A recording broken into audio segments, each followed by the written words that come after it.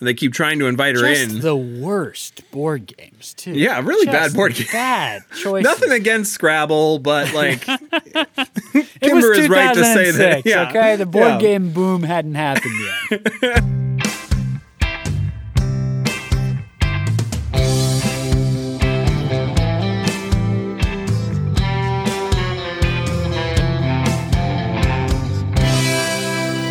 Welcome back to No Script, an unscripted conversation about theater's best scripts. I'm Jacob Mann Christensen.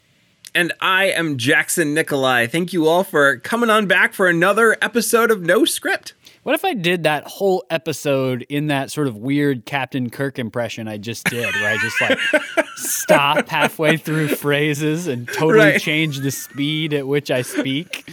Welcome back to No Script, an unscripted conversation about theater's best scripts. That would make for a choppy listening experience. Yeah, it'd be an interesting acting exercise, though. So we're not actors, Jackson. We just sometimes act. We're script commentators. We talk about scripts. We're thinkers. We're talkers. I don't know. Right. We're podcasters. Look, we're two white guys in our 20s with a podcast. Yeah, it's not that special. It's just what it is. Just sounds like kind of a day-to-day thing. Oh, boy. All right. Well, here we go. Today, we are talking about a new playwright to the podcast. Always exciting. A playwright that I'm sure we will come back to. A really incredible working playwright in the American theater right now. Lydia R. Diamond.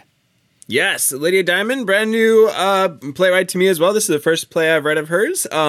Excited to get into it. We're doing Stick Fly, her play Stick Fly today. First play I've read of hers, and yeah, it's going to be an exciting conversation, I'm sure. And I'll probably talk a little bit more about this when we come around to the context, but Stick Fly is sort of an unusual play for Diamond. She is a little bit experimental in form. She tends to be a little bit less than conventional in the way she imagines time and space and characters and things like that in her theater. And Stick Fly is a very, and she would say this too, a very sort of traditional, normal, she calls it a well-made play. Just sort of a standard psychological dramedy, basically, which is unusual for her body of work. And the reason why we're doing this play is that this is the one that made it to Broadway just about 10 years ago, had tons of commercial success. It's probably the play of hers that you've heard of. But I do want to just mention that it's sort of an abnormal piece for her.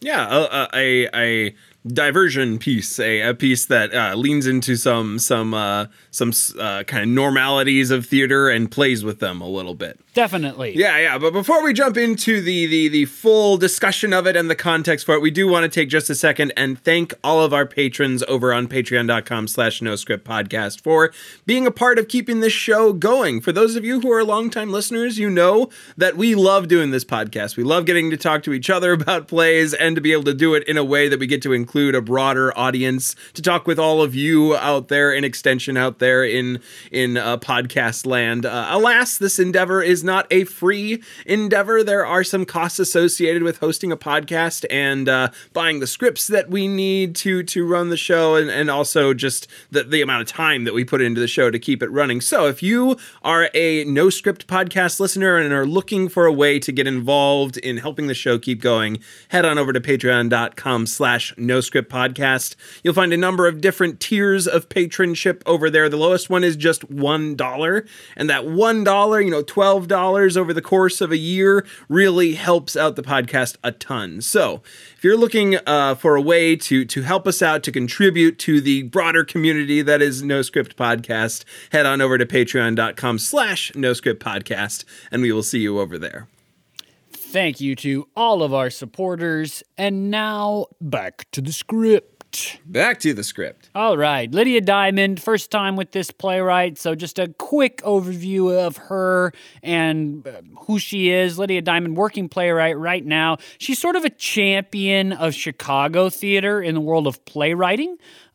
She started in the early part of her career, a Chicago-based African-American theater company. She's had productions commissioned by the Goodman and Steppenwolf. She's taught playwriting at DePaul, at Columbia, at the University of Illinois, among other universities around the country. My understanding is that she lives on the East Coast actually now and moved out there and kind of had to restart her career on the East Coast. But when she was interviewed when Stickfly went on to Broadway, she was pretty quick to say that as a playwright who champions Chicago theater, getting to Broadway is not necessarily, I think she used the phrase, the light at the end of the tunnel for playwrights who are aimed at that. So it's always refreshing to see and hear. I'm not somebody who is hugely into the New York theater scene, but I'm very much invested in what goes on in theater in Chicago. So that's exciting for me.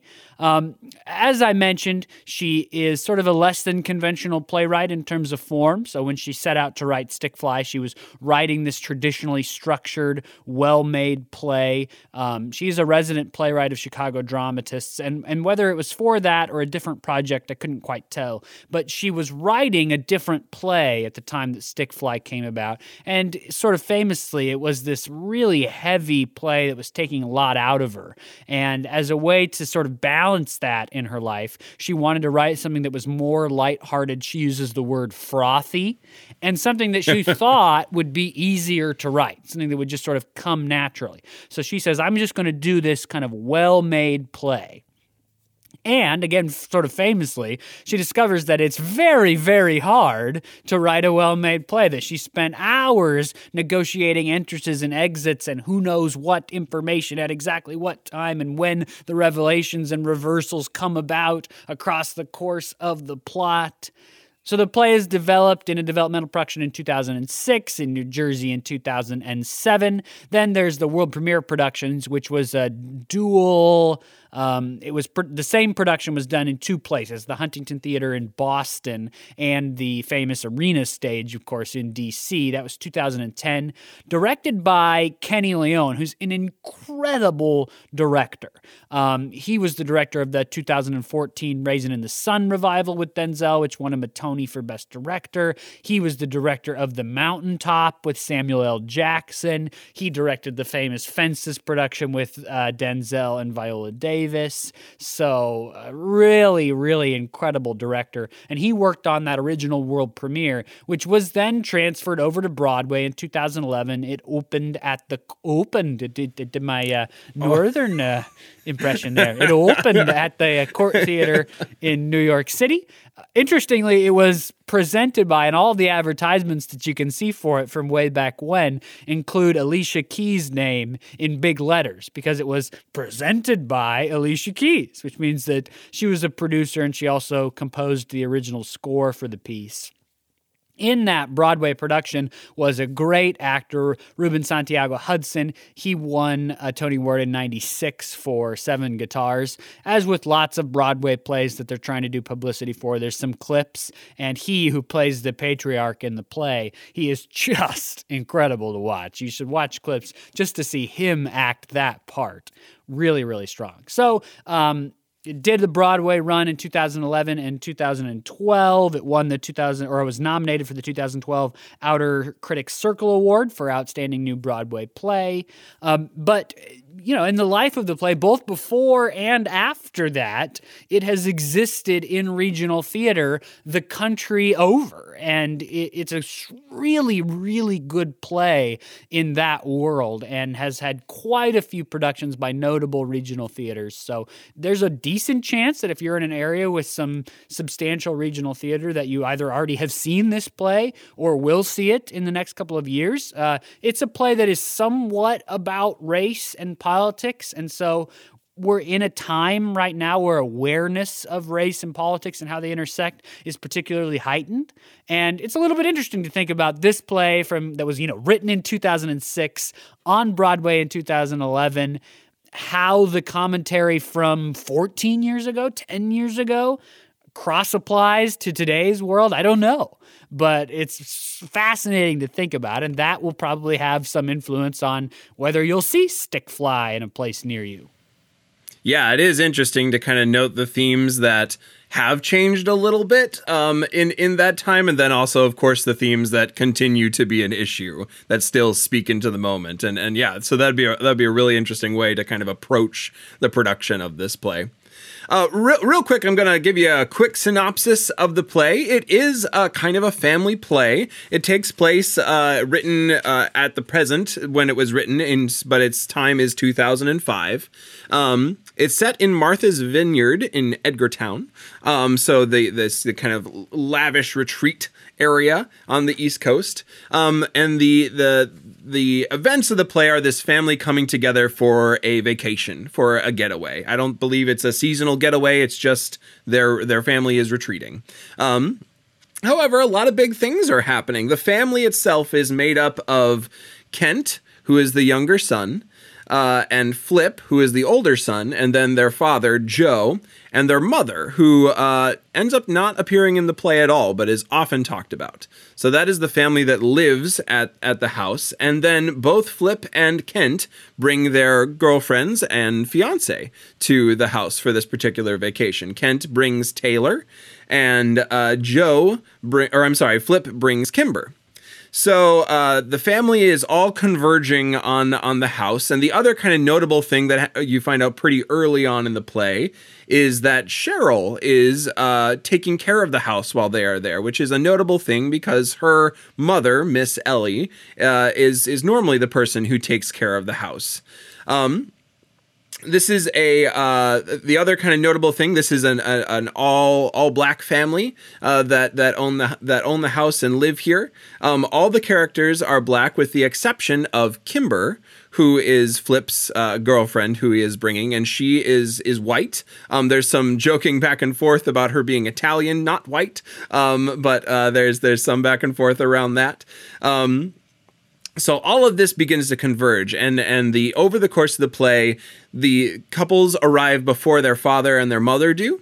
So Kent and Taylor and Flip and Kimber all arrive and begin talking with Cheryl and wondering where their dad is, and eventually their dad shows up without their mom, who he says is just busy. She's coming later with the car, and what ensues is just basically conversation of this family coming together and sussing out of history and secrets and lies that are told all across the family. It becomes clear throughout the play that Flip and Taylor know each other. Almost immediately, we get the sense that they know each other from before. And it turns out that they had a relationship 3 years ago. Not really a relationship. A one-night stand, basically. Yeah. Yeah. A couple of years ago, and this is the first time they've seen each other again. There is, of course, it comes out that Kimber's research and her work is in helping inner city kids in schools, and so there's a lot of conversation around the kind of politics and socioeconomics of that dimension. There's continuing tension between Cheryl and Taylor, as Taylor, who's not really used to having essentially a maid working for the house, tries to help in ways that are inappropriate to help around the house. So all of this is kind of building and culminating these kind of faux pas that are made, and as each other bounces up against each other. All the while, Cheryl is getting calls from her mother on the phone, who is sick, some sort of, I infer cancer, yeah, I think. That seems pretty clear, yeah. Yeah. And so she's consistently calling her and kind of helping a little bit with her to help take care of the house while these folks are here. But she's also encouraging her to talk to Joe, Dad, the father of the family, about something. Ask him if he wants to tell you anything is kind of what we get that she's asking. All of it through Cheryl, who's on the phone just responding. And eventually it culminates. Joe doesn't reveal what it is he wants to or doesn't want to talk about, and finally on the phone Cheryl learns that Joe is her father, which sets off a whole other series of conversations as that secret is slowly sussed out, pulled out of Joe, and eventually Cheryl can't hold it in any longer and kind of blows up with everyone there, accuses Joe of all of this, and he confirms it. And then the end of the play is just kind of a slow denouement away from that moment of pain around this, as everyone is still grappling with the reality of Joe's betrayal of the family in a way, and his betrayal of Cheryl in not telling her. We find out that he's known for 4 years, and he's helped in the way that he thought was responsible by like getting her into schools and stuff, but retaining the secret. So there's a lot of betrayal, a lot of secret pulling out. Just, it's like it's a family living room kitchen play where everyone has these secrets. We slowly learn about exposition. We see the differences in characters that come to heads with each other, and you're always kind of wondering. You often are finding out things before the characters and wondering what will happen when they find things out. That's the big kind of stretch of this play, as the different secrets, especially of Joe as Cheryl's father, gets pulled out of the characters. Yeah, dramatic irony is a huge part of the play as Diamond negotiates who's on stage at what time and what are they talking about that is a conversation that they can only have because other characters aren't on stage right now. And are any of those other characters on stage in sort of an unseen spot overhearing things? And do they come forward with the fact that they overheard it? Do they not? What do characters notice going on with each other and choose not to mention or choose to bring up? That's a huge part of this fairly complex and layered family dramedy. There is a ton going on. Jackson tried to cover as many of the bases as he could, but there are still whole plot lines that he didn't mention, and we would go on for an hour trying to describe all the different pieces of plot, because it's a 6-character play, and the 6 characters are fairly evenly balanced in terms of what parts of the story they are gripping onto. There is so much story that each character gets their fair share of it to carry on with them. One more thing I didn't mention in the context, and I just want to mention because we like to do this, is that LATW does have an audio recording of this play. We'd like to mention those because it's an easy, fairly accessible way for people to experience some version of plays when they have them on LATW. It's not the same, of course, but it's something. And so there's a recording of this play you can buy on LATW with some pretty strong performances. So we recommend that you go check that out. Yeah, definitely. It's always fun to get the chance to listen in on a production, even if you can't be there in person, and kind of hear the inflection, because I think the inflection is so much of this play, because it is a play that just is everyone is very combative for a lot of the play. These are 6 people with strong personalities and no inclination to play the backseat role in any conversation.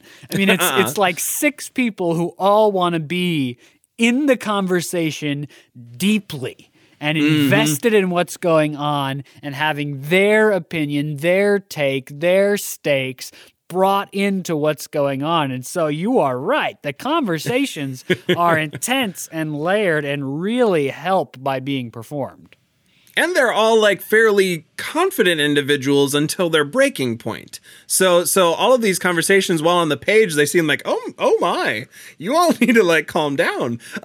But when you see it on stage, there were a number of YouTube clips from that original production that you were talking about, that Alicia Keys produced, that were really helpful for me to go and watch and kind of understand. It's always maybe it's just my Minnesotan, but like anytime there's like conflict on stage, I'm like, oh my, they all hate each other. And then like when I go and watch any production where a family is in conflict with each other, it's clear that there's love and this is a normal conversation for them. And certainly that's true of this play. This whole family is used to this kind of contention and needing to stand toe to toe against each other often.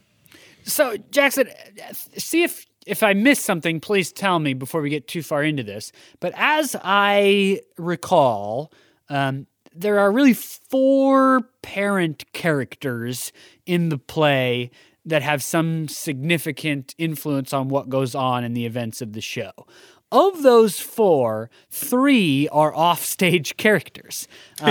Joseph LeVay, the family patriarch, is an onstage character, incredibly written, awesome part, and has a lot to do with what goes on, if you remember from Jackson's synopsis. Who he actually is the parent of and who he approves of, how he's taking care of the family, is a huge part of what goes on.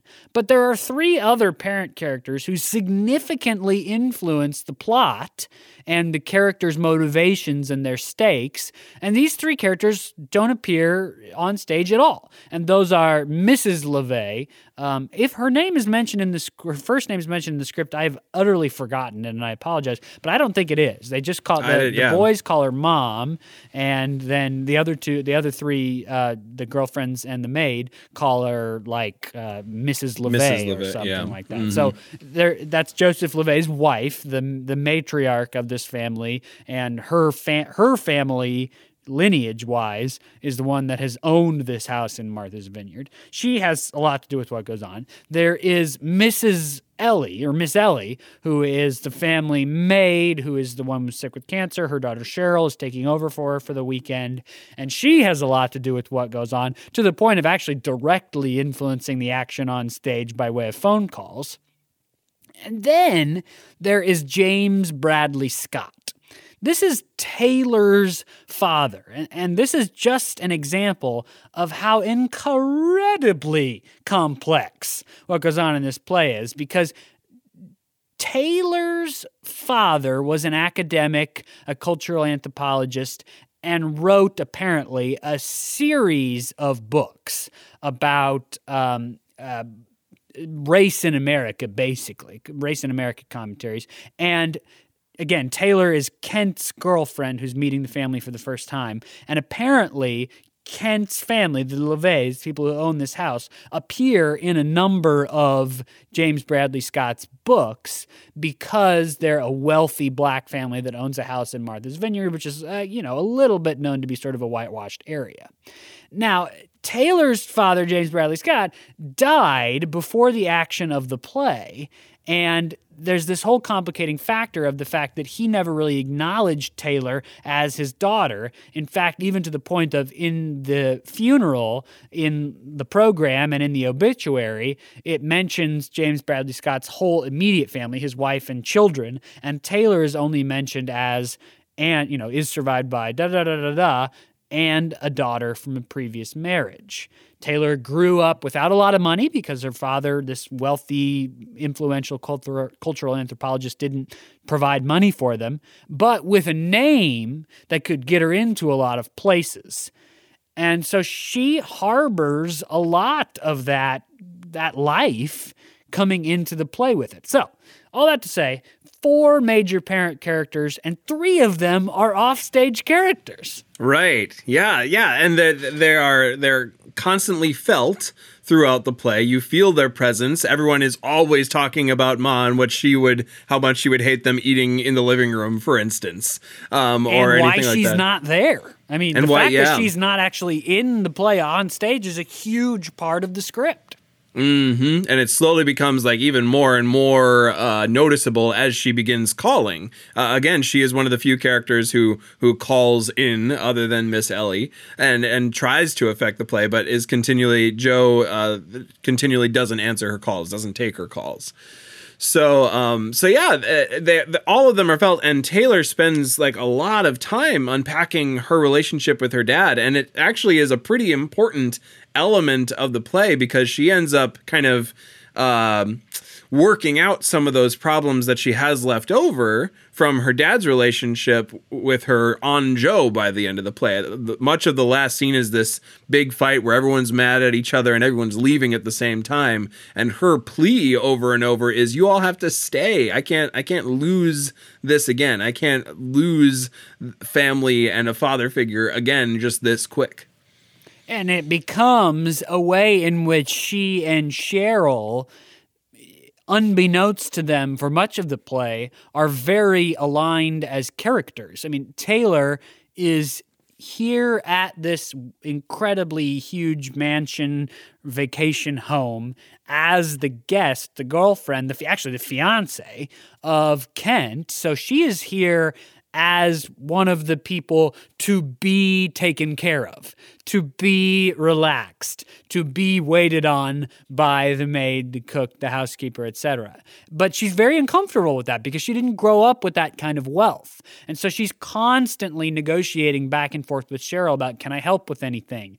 I'll take care of my own dishes, etc. And it really starts to get on Cheryl's nerves for whatever reason. There's a lot going on there. And so as the play goes on and they sort of figure each other out a little bit more, then there's that revelation at the end that Cheryl, who thought her dad had died in Afghanistan or Iraq a long time ago, discovers that Joseph was her father, has never really been there for her, has actually pretended that she wasn't his daughter for the 4 years that he's known. And you see that, Taylor and Cheryl really share in common this sort of absent father who maybe didn't really even want them. That was this sort of wealthy, powerful, influential black man, and left them out of their lives. Yeah, out of the kind of warmth of family, and the belonging to that. There's this great line towards the end of the play, and I'll just paraphrase it because I'm not going to be able to find it in time to actually say it. But Taylor and Cheryl spend the whole play fighting and being angry at each other. And finally, after a couple of moments of care for each other, Cheryl says something along the lines of, "I keep trying to not like you." But there's just something so likable about you. I can't figure it out. And it is something along the lines of what you're talking about, is these two characters actually have quite a bit of affinity and similar life experience to work off of each other, even though there's significant things that especially Taylor keeps making mistakes about that offend Cheryl. So looking at these four parents, the play is so much about parenthood and the relationship that adult children have to their parents and the legacies and the lineage that parents deposit onto their children.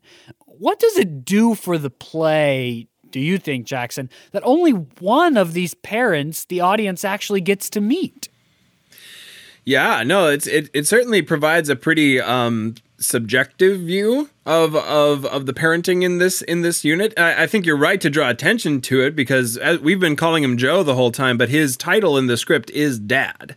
So it's clear that the script is centering around this parent theme, and that the one that is under our microscope is Joe, the dad.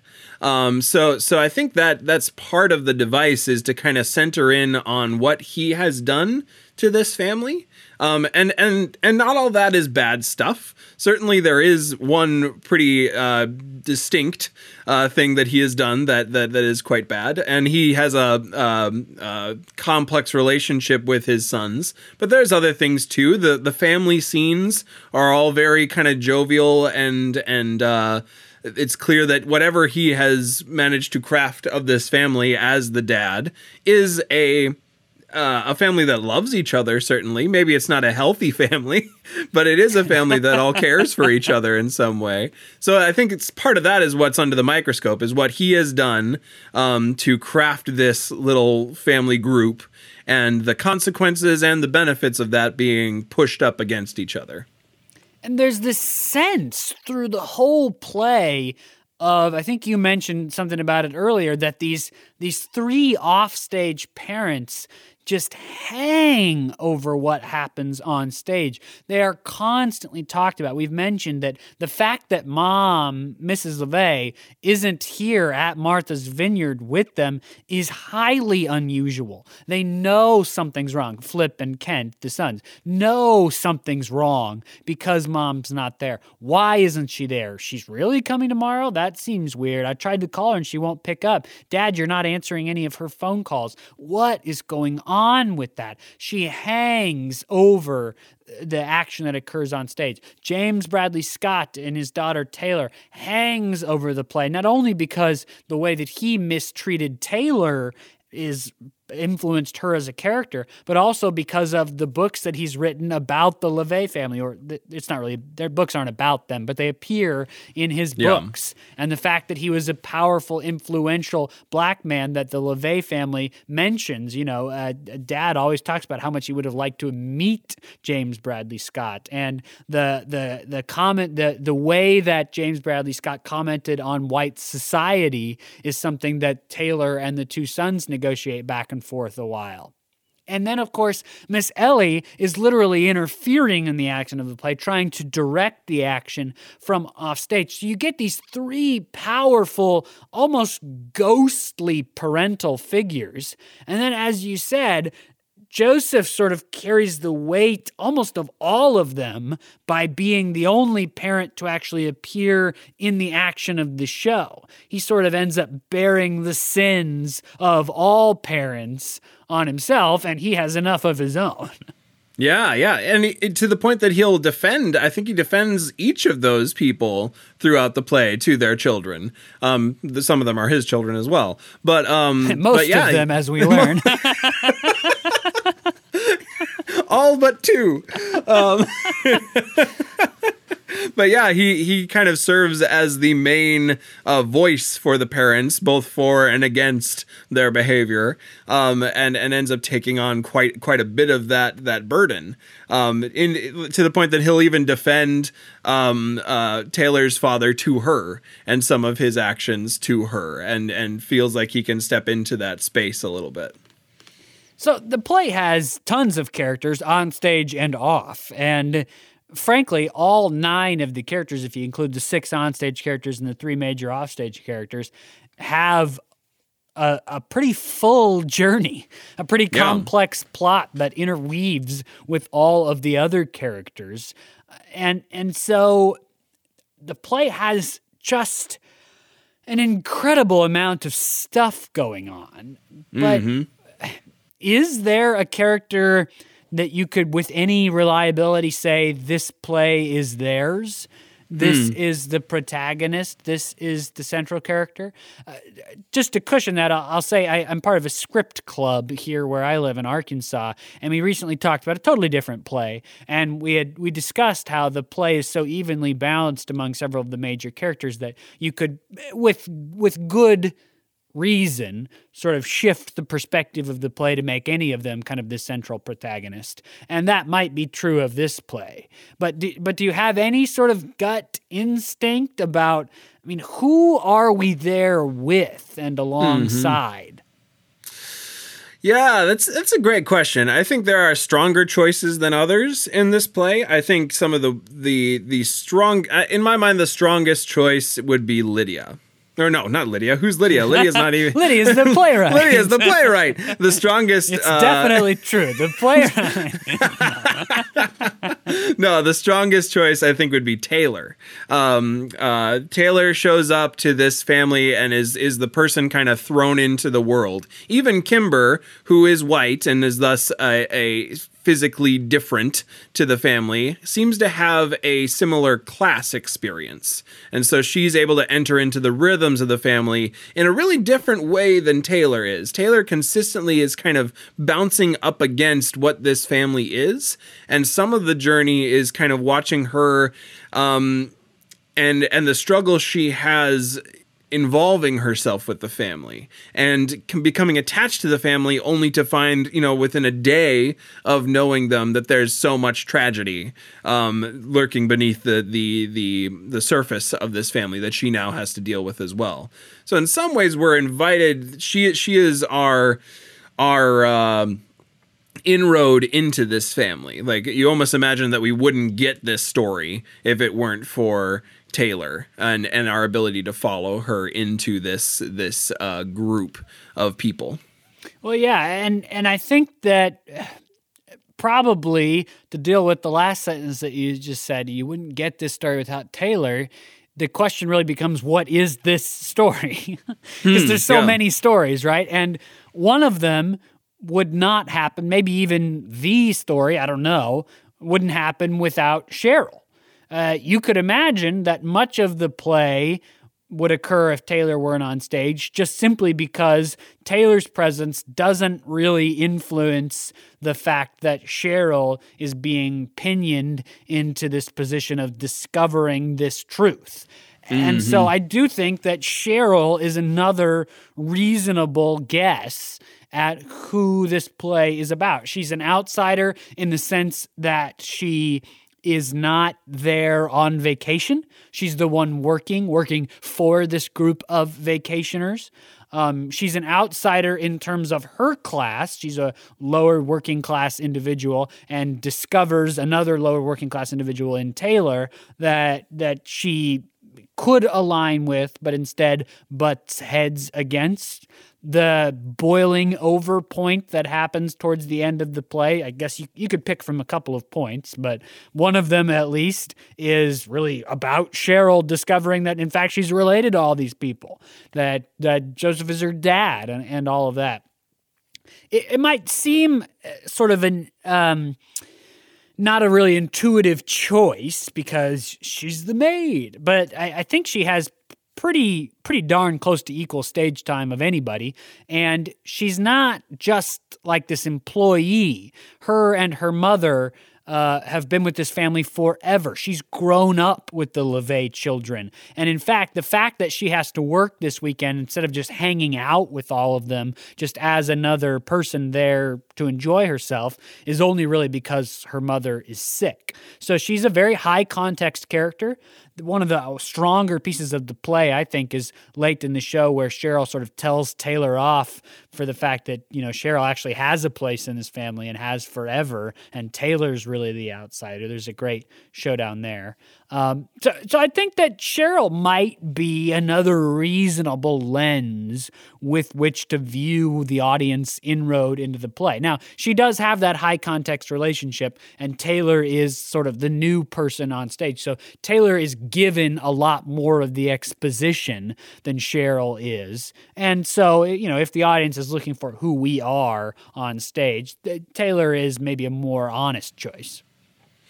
Yeah, but I like what you said about Cheryl. I think that you're right to kind of note the beats of the play that she is integrally a part of, and especially that the climax of the play only happens because Cheryl figures out and can't hold in, kind of keep the secret underneath, and just continue on with this family the way it's been. And part of that is because of how close she is to the family. It's clear from the start of the play that she has this enormous crush on Flip. It's called for in the stage directions to have it be a part of it. And there's some that I think that's part of why it becomes too much for her to hold. Certainly part of it is that her father is just like blithely going on and accepting her as a maid and not saying anything. But also part of it is when it's revealed that he's her father. Again, one of the stronger lines in the play, I think, is when Cheryl basically says, "You knew that I was your daughter, and you showed up this weekend and still asked me to make a sandwich for you. Right? Still ordered me to do that." And that's a really powerful, very specific jab that really lands. Mm-hmm. Yeah. And then the dominoes that continue to fall as a result of that. Like, she still has these feelings for Flip, but I think it's Kimber's line that says, "Sorry, he's off the table for you now." Yeah, how weird is that? And that they go around that sort of awkward situation, which is that not knowing that Flip is her half-brother, Cheryl's grown up with this huge crush on him, and Flip knows that about her. And to the point where when the revelation is given that they're half-brother and sister, Flip basically, in his sort of defensive, sarcastic way of dealing with it, says, "What do you want me to say? Like, good thing I didn't seduce you last winter." Right. It's like, whoa, boy, howdy. Yeah. Yeah, no, all of it is kind of boiling over and coming to a head in those moments, and I think her ties to the family is part of the reason why everything crashes in such a glorious way. It wouldn't be the same if she was, just kind of this family that they knew about, but she played games with them. It's odd this year that she doesn't, over and over, they try to keep getting Cheryl to play the games. They're playing board games in the living room on many of the scenes, and they keep trying to invite her in. The worst board games too. Yeah, really bad board games. Bad choices. Nothing against Scrabble, but like Kimber is right to say that. Yeah, okay, the board game boom hadn't happened yet. Kimber is right to say that it's a boring game, but but yeah, over and over she has to like keep reminding them, no, I'm working this week, so this not the same this year. And so we got Taylor and Cheryl. I think those are probably the stronger two choices for, who this play centers around. Interesting that they're both these sort of outsider characters. That's maybe obvious, but interesting nonetheless. And then there's Kent. Yeah, Kent is hard. He has kind of his own story going on, doesn't he? Yeah, he could almost have a separate play about his like trying to break free of his father's shadow or overbearingness. He's written this book, something that I didn't talk about in the context at all. The two things that could be added on as significant subplots are Taylor coming in and her father background, which we talked about, and Kent coming into the family trying to prove that he can be a writer. Which is something that Joe has no respect for. Joe really wants him to just get a normal job, he says, or a regular job, and he's willing to help him in that, but he's not willing to help him become a writer. Joseph has paid for Kent to get a number of degrees, none of them in writing. Business, law, sociology, he's sort of degree heavy, but doesn't want to just go ahead and buckle down and get a high-paying job in any of those careers. Instead, and Joseph says with some scorn, now you've decided you want to be a writer. Right. Yeah. So he's brought his like full manuscript that he's kind of editing, but it's close to a final manuscript that is like getting published. And through the play, there's a number of beats. Like he gets the artwork, I think, for it at one point, and over, it's clear that a number of the characters have read the book. Kimber, Flip's girlfriend, says that she read the book and really liked it. And there's a whole chunk of it that's her kind of commenting on how much she liked it and the themes he was playing with. And over, Kent is coming up against the wall of his dad, and not really getting accepted for that. He over and over, with one moment in specific, like he's invited to go out with Joe and Flip on this like fishing thing, and he's like a guy's day. I don't think they're very serious fishermen. It's more about just like drinking and hanging out, and in fact getting away from the women, which they say out loud, right in front of the gals. Yeah. Yep. So he over and over, Kent kind of like says that he's not on board with a lot of what his dad and Flip do. And so some of the energy of his character is in saying, no, I'm separate, I'm apart, and it's okay because of that. I need you to accept me because of that. Or rather, in spite of that, perhaps, in the case of his father. And so he has a significant journey of he enters the play telling Taylor that I brought my manuscript, but maybe I won't share it with everyone. I'm not really comfortable getting harangued by my dad about my writing. And he goes on a long journey to where another climactic moment is him, last couple pages of the play, coming down, handing his manuscript to his dad and saying, I need to give this to you. You don't really need to read it. I'd like you to read it. I'd like to hear from you. Maybe I don't want to hear from you. I just need to give this to you, and we're done now. And it is clear that the novel that Kent has written is in some way about Kent's life, and especially his life with his father. We get to hear just a small chunk of the book. And the chunk that we hear it's just a paragraph or two, is the beginning of some sort of dramatic, climactic confrontation between the central character, who's a young black man, and his father, who's an older black man. So and Kent, obviously, with a lot of problems with his father, it seems very obvious that it's about their relationship in some way. So Kent giving his dad his novel not only is appreciate me as a writer, but also hear what I have to say about our relationship too. Yeah. Mm-hmm. Yeah. Kind of the be seen and heard from your father about how your experience has been of the relationship. So, Jackson, there's just so much else going on in this play. There's just piles of stuff from each character. And frankly, you could say, well, this family's really dysfunctional, obviously. And that's true. But I also think that Lydia Diamond is just sort of willing to not be so clean about making a family only have like one issue. I mean, families have lots of stuff going on, and she's really clear about that. All that to say, why include this thing about Kent being a writer? It's just so, of all the little plot lines that go on, to me it seems the one that's like the most unrelated to the rest of the play. It certainly is important to Kent as a character, and it interweaves with the other plot in terms of, you know, it sparks some things and some things spark that problem to come back to the forefront. But the two things could, you know, the rest of the play and the issue of the writing, as you said when you started, could be separate plays. So why include that? Yeah, I mean, it's certainly, I think it rings of honesty. I think the younger child is often kind of subject to trying to figure out a way to be different than the older child and the parent.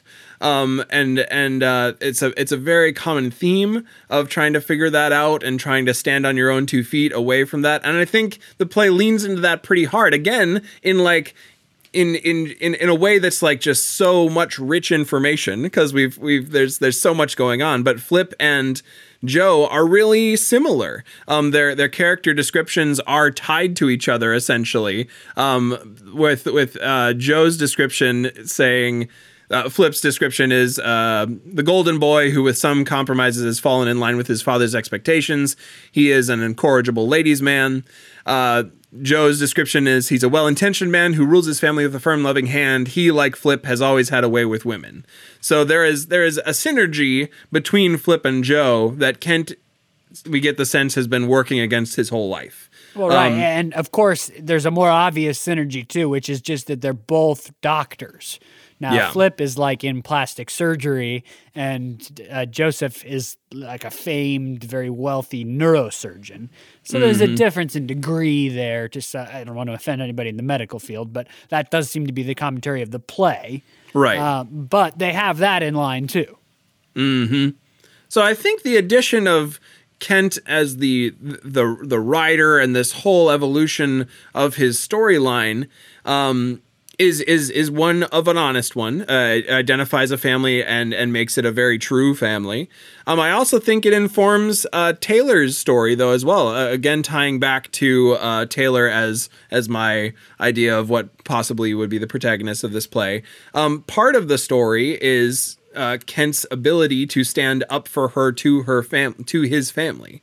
And so some of the journey that he's on and some of the journey that Taylor needs him to be on is someone who's not necessarily going to just bow down to his father's will and be able to stand on his own feet. And Taylor spends a lot of energy trying to keep him on his 2 feet and push him towards giving the book to his dad and saying that his writing is good. So that's I think that's where some of the importance of the plot line ties into the overall arc of the play and his connection to Taylor. I think too, it is representative of one of these major questions of the play about parenthood, and it's given a lot of weight, Kent's writing plot. I think just partially because it's such an empathetic plot line. The artist who just wants to write his book, and he's even good, but his doctor father wants him to. It's a little bit cheesy, a little bit hokey, and it's so empathetic despite all that. And so it's given a lot of weight. But Flip actually has a similar thing going on. It's not about his career and wanting to be a writer, but it's about the way he interacts with women. Like his father, as Jackson said, Flip has a way with women, but Flip is accused by Joseph of sort of never having grown up. Joseph was, a ladies' man, and then he married his wife, and he settled down and had a family and raised 2 kids. We learned later that wasn't so fair. That's lying. Maybe not what he really did, but that's the accusation. Whereas Flip is not interested in a serious relationship at all. In fact, there's that moment later in the play where Kimber, who has sort of agreed to a casual relationship, apparently so casual that she doesn't even really have a right to be jealous of the way Flip interacts with other women. I don't really know what's going on there, but it's supposedly this agreed upon casual thing. And when Kimber says, I've sort of realized that I want either this or something else to become more serious than that, to become a more standard relationship that might become a partnership and a life, Flip says, that I don't want that at all. Right. And so all that to say that Flip is in a similar boat as Kent in terms of not living up to this sort of pictured adult man that their father wants each of them to become. And Kent's plot gets a little more weight because it's a more empathetic version of Flip's issue with his dad, who wants to know about like the guy that refuses to settle down and marry the woman who's clearly in love with him. I mean, it's just not a very empathetic story for Flip. Right. Kent's is much more so. But both of them have that. And in some ways, and this is, I would suspect, a very intentional choice from Lydia Diamond, Cheryl is the perfect child that Joseph wants. She's intelligent, incredibly mature, has a very clear vision for her life, has the chutzpah to get it. She is not doing things to sabotage herself. I mean, she's such a great human being. And Joseph doesn't even really want her as a daughter. Right, Lied for years about whether or not she really was his daughter. And so is it the fact that Kent and Flip have grown up wealthy that has made them the way they are as opposed to Cheryl? I don't know what kind of commentary Diamond's making about that. But it does sort of become this sad world that Joseph can't respect and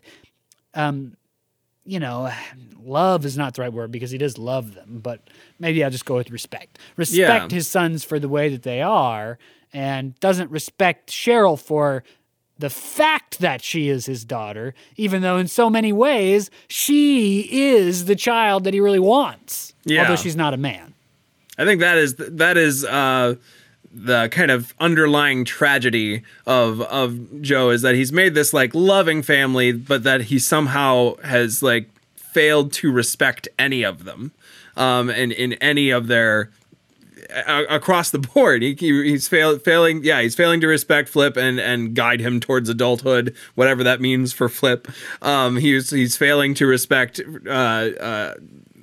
Kent, there we go. He's failing to respect Kent's dreams, and he fails to respect Cheryl by not telling her her biology. Her biology once he finds out. So yeah, that's kind of if there were. I don't think there's a super strong argument for Joe as the protagonist, but if there was one, that would be his tragedy. His underlying arc that he goes on is that he discovers that some of his strength, his ability to kind of be this unmovable, unstoppable force in the family gets undercut by his inability to connect with any of his kids on a respect level. So there's a lot going on. We've said it over and over and over again. This is one of the more complex family dramedies I've ever read, comparable with August Osage County in terms of how much is going on. August Osage, yeah. Yeah, so despite all of that, It's very, very, very funny. It is a comedy in so many ways, not in the sense of like you're uproarious laughing at the hijinks, but in the sort of tone of the play. Lydia Diamond says she wanted to write kind of a frothy, funny play. It's very much that. There are some really great comic bits that help to offset some of the deep drama. I'm thinking of the moments where all before Kimber shows up, Kimber is the last person to appear in the play. She appears the next morning after the father has shown up. And all throughout, Flip, knowing that she's white, has tried to sort of lay the groundwork by claiming she's Italian. So when she shows up the next morning, both Kent and Ken's father, Joseph, separately greet her in Italian. Yeah. Yeah. And then Kimber ends up saying, I can't believe you told them I'm Italian. Yeah. I'm not Italian. And Flip's like, well, your mom has a pasta maker, doesn't she? Yep, and there's O'Neill levels of inebriation throughout the night that lead to hijinks and fights that vary between comedic and really tense.